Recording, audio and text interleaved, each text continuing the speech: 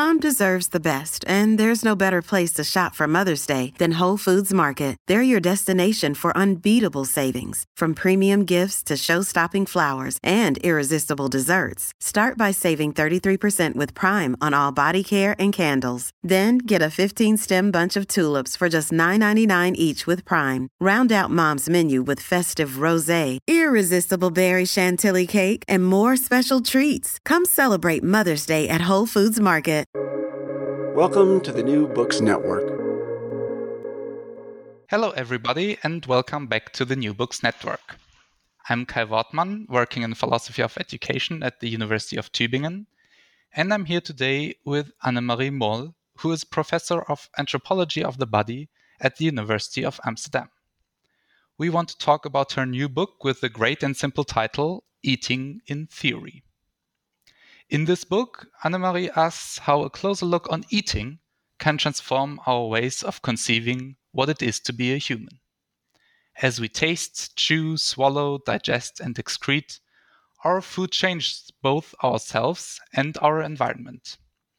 By drawing on extensive fieldwork at food conferences, research labs, healthcare facilities, restaurants, and her own kitchen table, the book offers possibilities to rethink central concepts in our philosophical tradition, such as being, doing, and knowing. The book is highly inspiring and very elegantly written, so I'm really happy to have the author here. Annemarie, welcome to the New Books Network. Hello, thank you for having me. Before talking about the book, can you maybe start off by telling us what brought you into anthropology? Yes. Well, this is a long time ago. I was a student of medicine it was 76, 77, in the 1976, 1977. And I was studying medicine because I wanted to understand what a human being is. And given my secondary school background, I was easily convinced that then it was good to start at the natural science side and the biology science side. But as I was in medical school, I had the feeling that somehow I was learning a lot of facts, but I was not encouraged to think. So in my second year as a student, I also started to study philosophy. And because there I wanted to learn to think. And after a few years in medical school, I would have gone into medical training, into training to becoming a doctor. And I thought it was too difficult to both be a doctor and think about it. So I shifted. There was some sort of escape program in medical school where one could make one's own master's program, design one's own education, so to speak. And I did that, and I wanted to, instead of studying medicine as in becoming a doctor, study medicine as in researching what was going on in healthcare. So I made for myself, I designed a sort of set of programs to read anthropology, sociology, history of medicine, while at the same time doing field work in healthcare. So I became a sort of amateur anthropologist because I was supervised by medical doctors, by professor of general practice, who was so generous as to allow me to do this completely, how to say this, weird extracurriculum curriculum. And at the same time, I also continued studying philosophy. So I came into this field in a slightly oblique way. And then afterwards, after I had my master's, I took real philosophy classes, so to speak, in sort of real anthropology classes and real sociology classes, but on a PhD level. Mm-hmm. And I was really, how to say that, taken over by no longer resting on the biology and natural science of things, but wanting to understand medical knowledge and the way it came into being and functioned in socially. So that's the story. And at the same time, by the way, what I discovered was the then emerging social studies of science and technology. And that was sort of the field that allowed me to, where I learned a lot about how one might do that. And so my anthropology has never been an anthropology of faraway places, but an anthropology turning into Western modern societies. But in those societies, I started in healthcare settings, and I later widened out from that. And can you remember the moment when it became clear to you that you need to write a book on eating? Well, that's a lot later, because, and there is not one moment. These things are gradual processes, certainly in my life. So I had written a thesis in the 80s on the way healthcare in the Netherlands had shifted its terms, and especially general practitioners and mental health care. Then I had written a book in the 90s on knowledge in the hospital and the way different technologies allowed for different ways of knowing and different ways of acting. And then I had written in the new century a book on how the process of medicine is not a linear matter of one choice after the other, but is a sort of iterative tinkering process of care. So, but in that later book, in that care book, so there were all kind of transitions between these projects. As I was writing the care book, I did field work with people with type 1 diabetes. And it struck me that the way that they talked about bodies and the way they lived bodies was metabolic, was all the time about a sort of negotiation about how much one eats, how much how much insulin is needed for the amount of carbohydrates. And there was this constant negotiation between effort, exercise, and this was sort of a calculation from the outside that bodies without type 1 diabetes do from the inside. But it was a whole metabolic body that was practiced in those settings, or that is practiced, by the way, in those settings. And it struck me that what I read about bodies, both in philosophy and in social science literature, didn't attend very much to this metabolic way of living with one's body, and was rather invested in either perceiving or moving or both, and what in a medical way one would call a neuromuscular body. So it's about the neural system and the muscular system, but that there was a deep neglect, I thought, in both philosophy and the social sciences, and also actually history of medicine, of the metabolic way of living and understanding bodies. So that's when I thought, well, if I start studying eating, that might really be an interference and might allow me to make a shift in this way of understanding bodies that is so dominant in philosophy and the social sciences. And am I right that this also connects to the title of your book, Eating in Theory, in contrast to, for example, a theory of eating? Yes. So from the start, it was not my object to indeed theorize eating and to say, okay, we know, let's try to find out what eating is.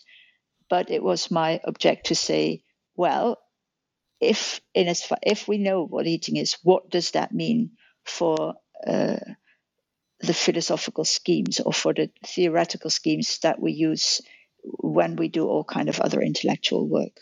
Indeed, eating in theory. I thought eating would, good understandings of eating would really shift theoretical reflexes and theoretical repertoires. And can you offer maybe one example to start with for one of these shifts that maybe struck you the most? Well, I'm not going to make a hierarchy between my lovely chapters. Okay, sorry. But I can give one example, and let me give the example of the chapter on being. If you have a body that is, if you have an understanding of a body as seeing, hearing, and moving, it's quite an achievement of the body to see, hear, and move, for instance, through a room without bumping into tables. And it's also, you can understand a body, so you can try to theorize how bodies do that and what it means, and how you have to be an integral body to be able to do that. But as soon as you talk about eating, it's not just one coherent integral body. You can see all kinds of differences. In eating, it's really very important that you swallow and that the food gets into the esophagus and the stomach rather than into the lungs. Because if you have food in the lungs, you get all kind of nasty diseases. You may get pneumonia, for instance, from the lungs not being able to cope with food. That's not what they're designed to cope with, or what they're designed, but what they're able to cope with. So the relation of the seeing and moving body through the world outside is very different than the way the eating body relates to the world outside. And this goes even further if you then go out of that room and you go and walk in the surroundings. And there's actually very interesting, good anthropological work on how bodies can move through their surroundings. But of course, if you think about eating, it is not my body that moves through the landscape and through the surroundings.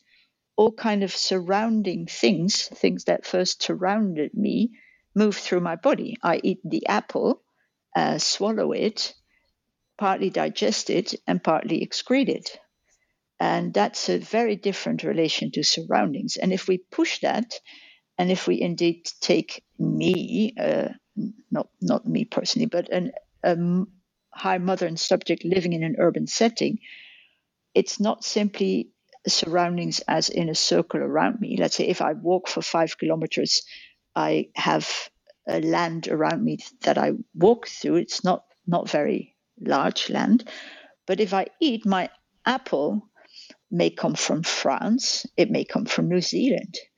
And the coffee that I had this morning with my breakfast may come from Ethiopia or Vietnam. And bits and pieces of those lands enter my body, and then also when I excrete them, I'm attached to a sewage system that flushes out my excrements, my urine and feces out into the world, and who knows where that ends. So the being of the human in the surroundings is very different if you think through moving and seeing than if you think through eating. This eating is a more divided body, and it's a more spread out body, and it relates to the surroundings not by being in them, but by exchanging stuff with them, by transforming the matter. So in Dutch, you have the word that stofwisselen. It's like the German word. It exists in German as well in a variation, which doesn't exist in English, but it's really transforming stuff, transforming matter. And that's what it is to be an eating body. And that if we shift that to theory, so being becomes something different. It's not an entity in surroundings, but it's a constant transformation, incorporation, excorporation. Yeah, and one of the so there are of course several interesting aspects in this, but the first that struck me was that actually the question when the food is inside my body is a very open debate. So the for me as a person who never deeply thought about this, it always was very clear that either if I take the food in my mouth and chew it, or if I swallow it, then it's inside me. But you point out how several people working with people who have swallowing problems have very different understandings of what counts as I don't know if that's correct, but successful intake of food. Yeah, well, let me say, interestingly, that is not a debate. It's Okay. really how to say that. it's not a debate in that there could be one of them winning. It's really what is relevant about intake for this is especially in healthcare situations, what is relevant for a person in a particular situation changes when the food is inside, outside. Let me take one step back before answering that. I earlier said it was not my quest to know what eating is, but to shift theory from eating. At the same time, in as far as I'm trained as an anthropologist, I was not going to do, let's say, a cat and pipe type of example generating philosophy, but really studying at the same time seriously what eating is. And the only way to study properly what something like that is, as far as I'm concerned, is to stop knowing what it is, to block one's own knowledge, and to really look what eating is in diverse practices without expecting a single answer. And really expecting that in different situations and different settings, eating is not the same, but eating is something different. Now, this really goes also for the question when food is in the body. Indeed, you can say food is in the body when you close your mouth. And that is really relevant for instance, a person for whom it's difficult to put food in their mouth. If you have a person with dementia, for them it can be really difficult to do that. It's not obvious, certainly not, to pick up a fork and to move the fork to the mouth. Or also for some people with hemiplegia who no longer have motor control. That is difficult. So then there's the swallowing, and that again is really difficult for people who have neurological problems, so that they cannot steer their muscles properly. I did a bit of research there with people with hemiplegia who have to learn to swallow again. So that's a second entrance. And then what also happens is once food is in the bowels, or in the stomach and in the bowels, that doesn't mean that it will also be taken up in the bloodstream. In an embryological and anatomical reasoning, the whole pipe system, the esophagus, the stomach, and the bowels are still outside the body, in that there is a clear skin and then a clear bowel lining between this pipe, so to speak, and what is called the internal milieu, le milieu intérieur in French, of the body. So the food has to get there. Food has to pass the bowel lining.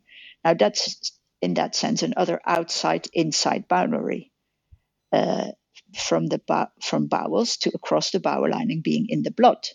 But then, and that boundary, for instance, when I did field work with people who are really very old and on the verge of dying, that it may happen that they can still swallow, but they can no longer absorb most of the foodstuff in their bowels. Now you could think, okay, food is inside the body once it's in the bloodstream, but that's not the case either. For people who have diabetes, have the problem that there can be, say, sugar in their bloodstream, but their cells are no longer able to use that sugar because the sugar cannot cross the cell wall. So there's another wall, it's the wall of the cell, and that's another outside-inside system, because food is only in the cell if in one way or another it can cross the cell wall, and without that there is no how to say it, it's not possible to use sugar, to burn it, and to use it to contract muscles and do other things. So yes, there are all these insides outside, but that's not a debate, because nobody who is working on any of these situations will say that the others are wrong. The others have another concern. Yeah. So for me, the reading all this was really striking.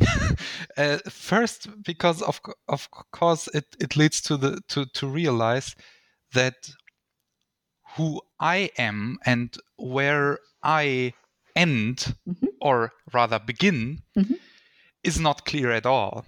No. And secondly, how to conceive this line or barrier or border is, as you just said, a matter of perspective. So No, I didn't say perspective. okay, sorry. Yeah.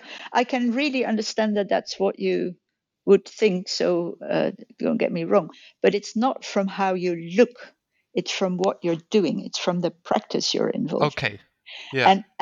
And this is rather important to me. This is what I worked on earlier. This is the sort of the central concern of the book I wrote about knowledge in the medical system.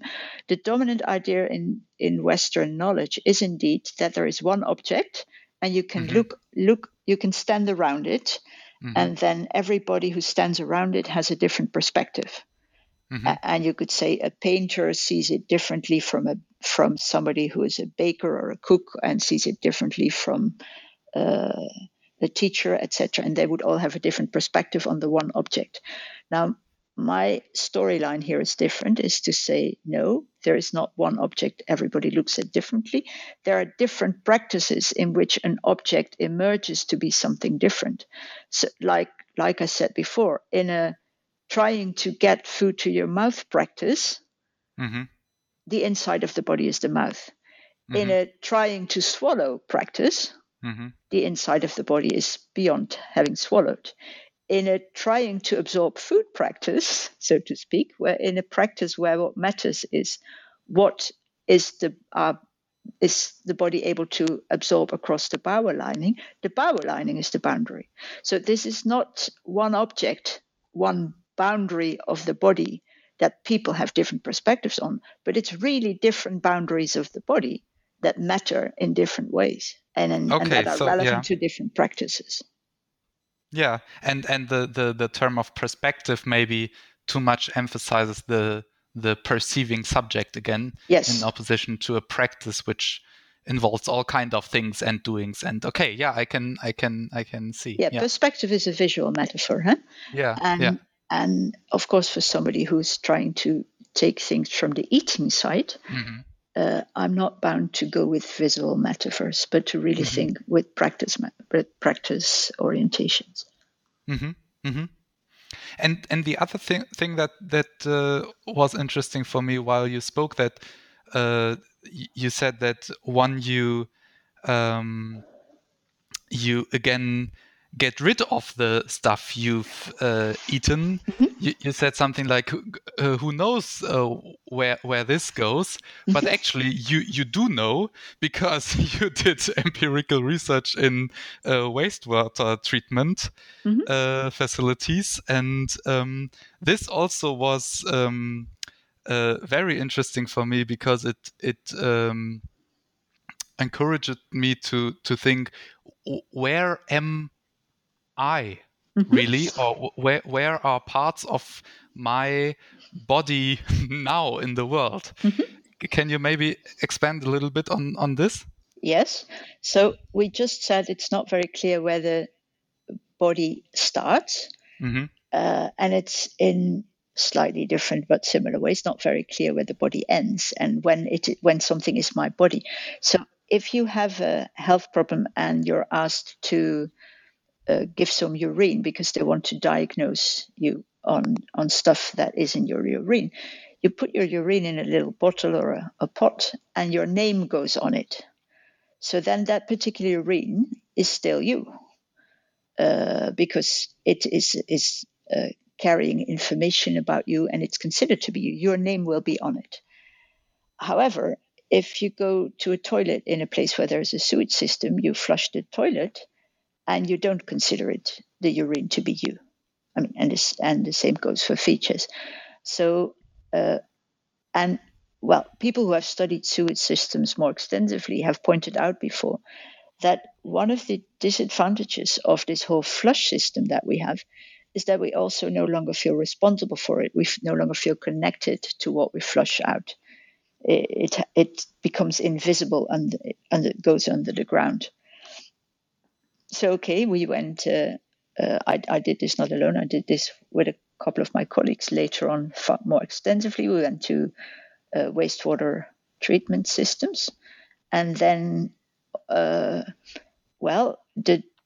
different remnants of different bodies that are no longer those bodies are together there and get transformed. There are all kind of sieving systems, and then the bacteria that are in them are also used to downgrade the organic materials there. And then stuff keeps flushing out. One of the big problems in wastewater treatment at the moment is that it was made to dissolve, or not to dissolve, but to break down organic materials so that you don't have algae overflow in the water further downstream. But it has not been made to take out all kind of medication that is an added layer to all of this medication that people have swallowed, and that of which remnants of those medication they excrete, and that too gets into our waterways and into our systems. So my being in that sense is extended way beyond me. So I do know up to the wastewater treatment system, but not beyond that, because what flows out of there, well, it's partly traceable. I mean, the bacteria that die in that whole system get burned, and then the ashes go into the building of roads. So my body is spread partly into the underlayer of the building of roads. That's indeed, we're still talking about the chapter on being. That's really a dispersed type of being. The image of the isolated individual that liberalism has a fantasy about is really very easy to how to say that, to make that image filter, and to make it if you wish to critique it by thinking about this whole eating process and the transformation that generates an idea of a far more open, spread out, transformative body than the body within the skin. So for me, all this was very striking, but I think maybe a few listeners now think, well, why should I care? Why should I care about where my parts of my body go after I flush down the toilet? What would you say apart from, or was that already the answer you just gave? That it is possible to critique or change or transform dominant images of the individual and the self, or what would you respond to somebody who now listens and think, well, the eating of, I thought about eating quite differently than where my body goes after I flush down the toilet. Oh, now you asked three questions. So let me. So apologies for that. That's okay. So why should you care? There are very many ways to why people might want to care. Let's say we cannot care about everything all the time, but that's true. There is a fairly direct material politics type of way to care, because what we flush out through our toilets then enters the collective ecosystem, the milieu around us, and in as far as it's not properly cleaned again, it poisons our surroundings. It's polluting. So there is this ecological concern with the polluting that is generated through everything we flush out, and that's not just our excrements; it's also indeed our medication, but also the stuff we use to clean. Now, that's not what this particular book talks about, but it is a first reason to care. The second reason to care is indeed the one you just mentioned, and that's what the book is more about. And that is that if we realize that if we take the image of the self in this, and what being is, if we take our cues here indeed from this spread out body, we have a far more collective, spread out, intersecting way of what it is to be a human than if we have liberal illusions about selves beneath the skin. And this doesn't only go for the material stuff of eating and excreting itself, but really what it is to be in the world. So that's another reason to care.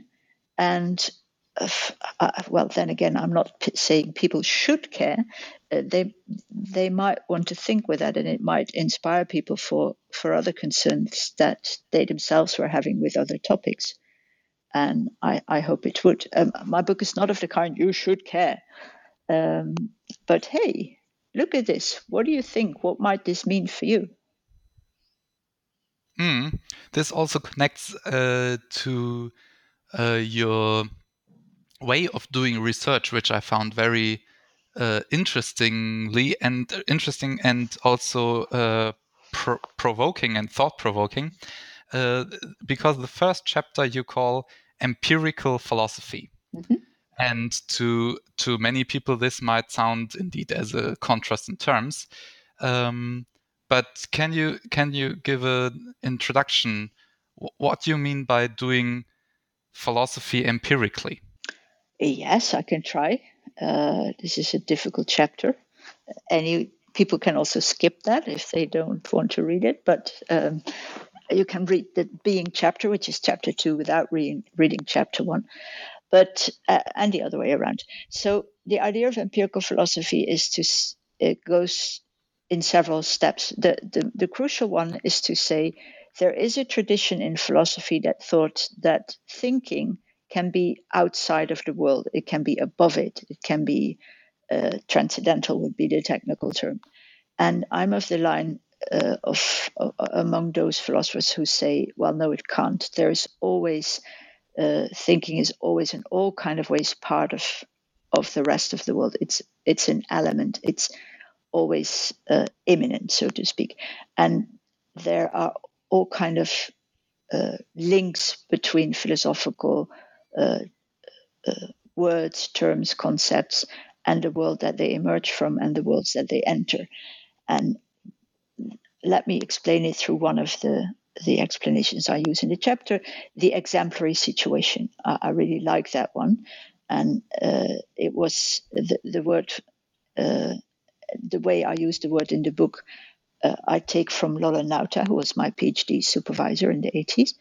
And what he said is that if you read philosophers, even if they think they're transcendental, they actually always, it becomes far more easy to read them if you realize the specific empirical situation that they happen to be reflecting upon.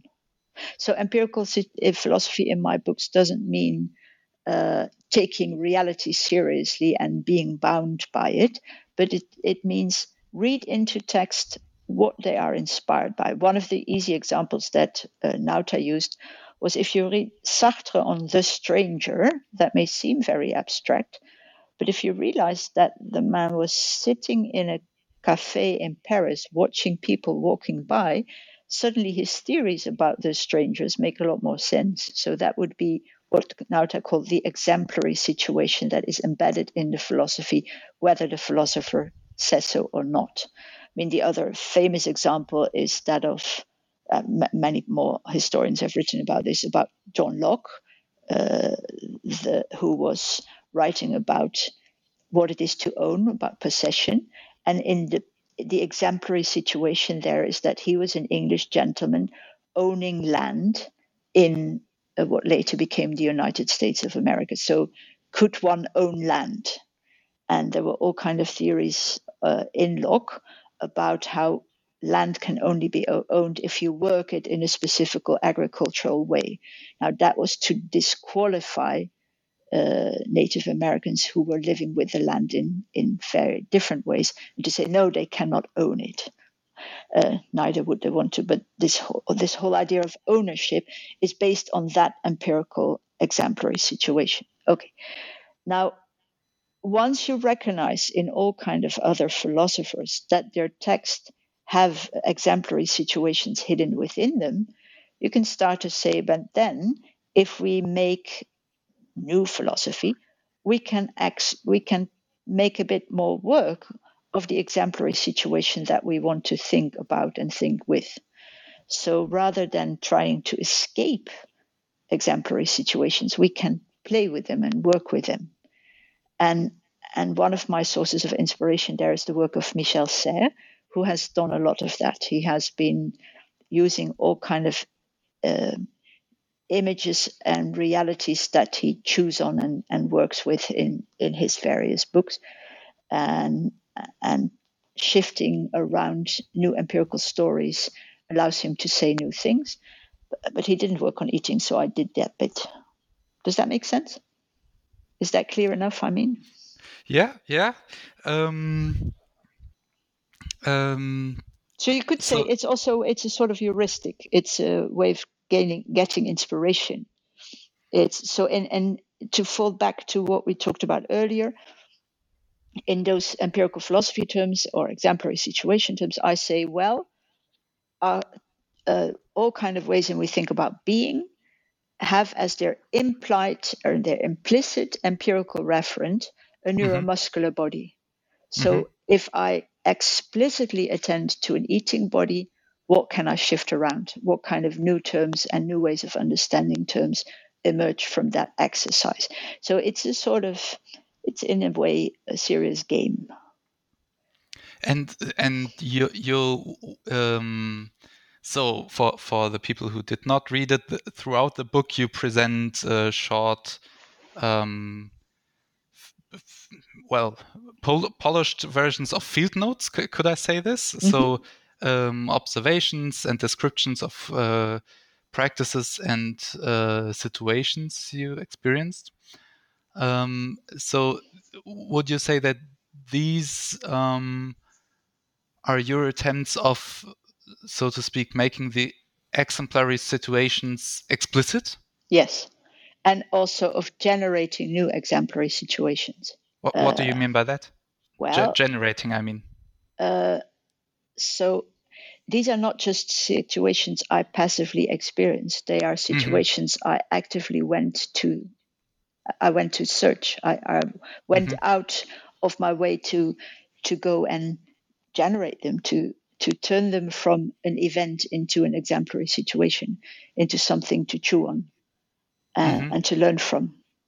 And they're quite diverse. So that's also what eating is. Does not emerge as one coherent thing from this book. Eating, just as we already talked about how the body boundaries are different in relation to different eating concerns. Eating is also something very different depending on practices where it matters or where you go and look for it. So yes, I did ethnographic fieldwork in highly diverse situations. And by the way, I had a great grant for this whole project, so there were really wonderful, good junior people working with me who also did research into eating for their own concerns and their own questions. So, and we had an ongoing conversation about all this research. So I took inspiration from their research as well and learned a lot from them about what eating can be in all kind of empirical settings. Plus, of course, we read lots of books of yet other authors who study eating in other settings. So really, this multiplicity of versions of eating was a way to get really diverse and rich inspiration to shift ways of thinking around. Okay, so we talked about the first chapters extensively, and I am afraid we will not have time to touch upon the following chapters in such a detail. But I would like to offer you the maybe to choose one more chapters on knowing, doing, relating, to further go into them. Okay, well let me do knowing. Then we keep the rest of the book in suspense. People might actually want to read it. So with knowing, one of the things that I think, to be a bit short about that chapter, that's really interesting about knowing and taking eating as a case for that. Traditional images of traditional understandings, let me put it like that, of knowing were such that it was that there was a sharp division between perception and sensation, and perception was from the outside world and sensation was from the body. And then the idea was perception could really be done through seeing and hearing, and those were called the distal senses, while smelling and tasting were the proximal senses and were not really very informative about the world. And touch would then be a sort of an intermediate between them. Now, I was reading upon this, and you can imagine, as somebody who was studying eating, I was particularly interested in smelling and tasting. And I was reading various people who were saying how that too could be a way of knowing the outside world. And then it struck to me that then often cases they were presenting were cases where people were using smelling and eating indeed to smelling and tasting to perceive, but then they would spit out to keep their senses pure. Let's say if you do wine tasting, one tends to spit out the wine so as to not to still be able to taste the next sip of wine of the next glass. And what is interesting is that, of course, if one swallows and doesn't just taste but really swallows, the swallowing, the eating transforms the body. And with the wine, this is very clear. If you have 3 glasses of wine, you really are not going to be subtle enough to taste the 4th one. But it's also the case with meals. If I'm very hungry at the beginning of a meal, after I've had a plate full of food, I'm not so keen to have soup again, or I might just have a bit of dessert and maybe not even that. I'm no longer hungry. So the taste of what one tastes really changes through eating. And that then again also gives a different image of what knowing could be. It's a type of knowing where the subject does not stay the same, but is transformed by the object that it knows.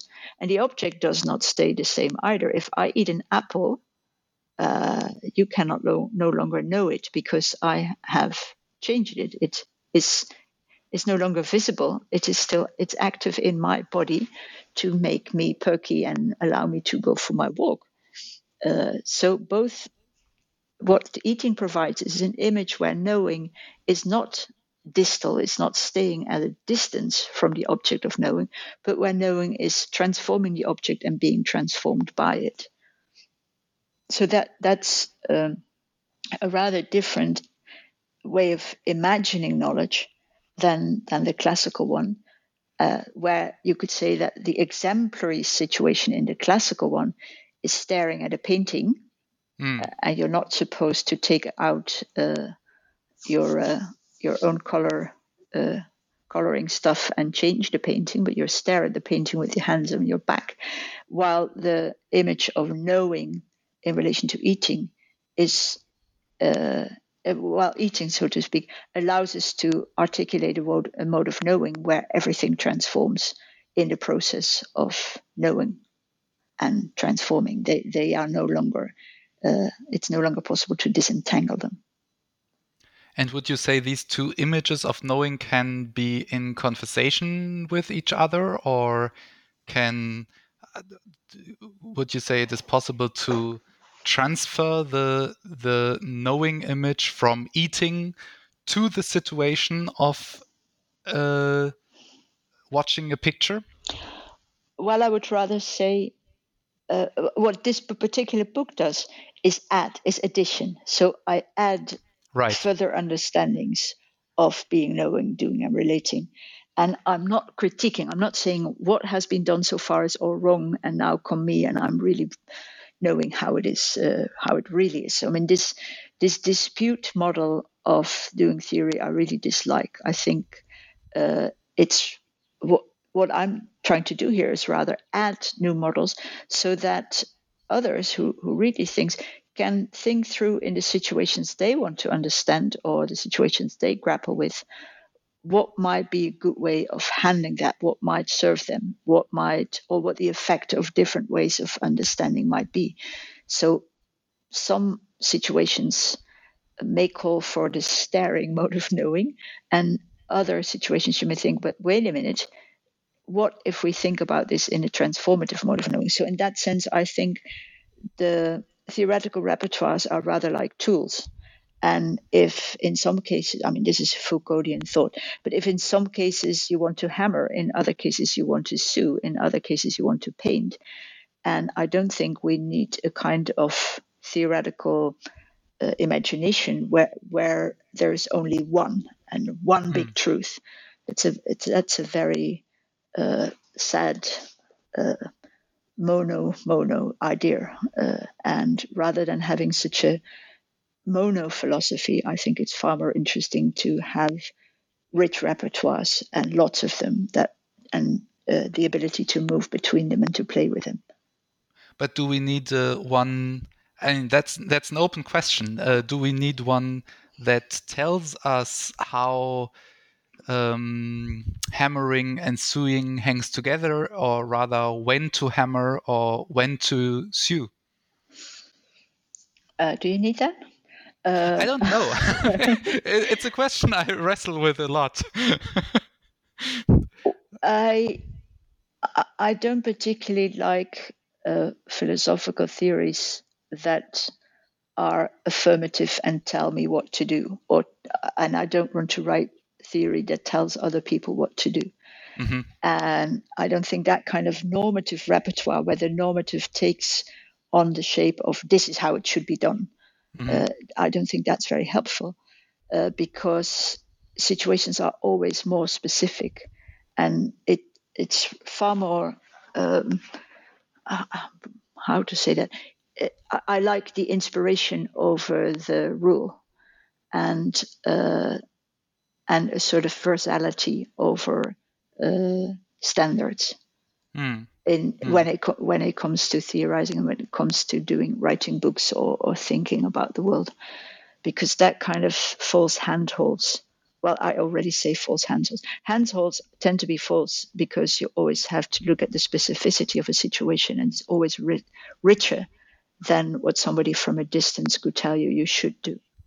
Yeah, right. Maybe I'm too much an educationalist for letting go the normativity altogether, because of course I mean I constantly ask my I don't want to talk too much about my own questions, but they are there. I mean, people tend to want something from theory that offers a kind of handhold. So many people do it. They have been taught theory is, but maybe growing up is not needing that. And maybe if you think about inspiration rather than handholds, that things become more interesting, huh? Yeah, of course, handholds can be also very inspiring, and the other way around, you can be inspired without handholds. Yep. But yeah, I can see where you're going. Okay, Annemarie, we've taken up a lot of your time. So my last question is, what are you currently working on? Yeah, I have moved on from eating to cleaning. And I'm working on the question, what is clean and how are various versions of clean done in practices? For instance, to give a small example, last year when the COVID epidemic or pandemic was starting to rage, we were very concerned. I'm working on this with others about the way that hygienic clean is really celebrated everywhere, and everybody was using face masks, throwaway face masks, and all kind of nasty stuff to clean their hands, and so that the hygienic clean was celebrated, but pollution was generated. So the world has been made a lot more unclean in terms of the huge amounts of plastic and alcohol and other nasty stuff that has been thrown out into the world. And pollution is, of course, a long-term uncleanliness that is, how to say this, that suffers or that is generated to celebrate hygienic cleanliness. So we're working on all these variants of clean and how they're done in different places. and how they're undone as well. And we do that also as a case of what it is to, because again, it's empirical philosophy. Again, just like with eating, I'm not just interested in eating, but this time it's not just interested in clean. It's also in the question, what is it to value? What is it to appreciate? What is it to say something good? And that aligns with this normativity question we were just talking about. Yeah. What are other ways of relating to goods and bads than the being normative and setting rules? Mm-hmm. So it's a theoretical question this time about valuing, and the empirical case is that of cleaning in all kind of, again, fairly mundane settings, in mundane to me, mundane in the surroundings where I live. That sounds very interesting. And it indeed, I can see many connections to questions we've talked about today. Thank you very much for joining me on the New Books Network. Thank you.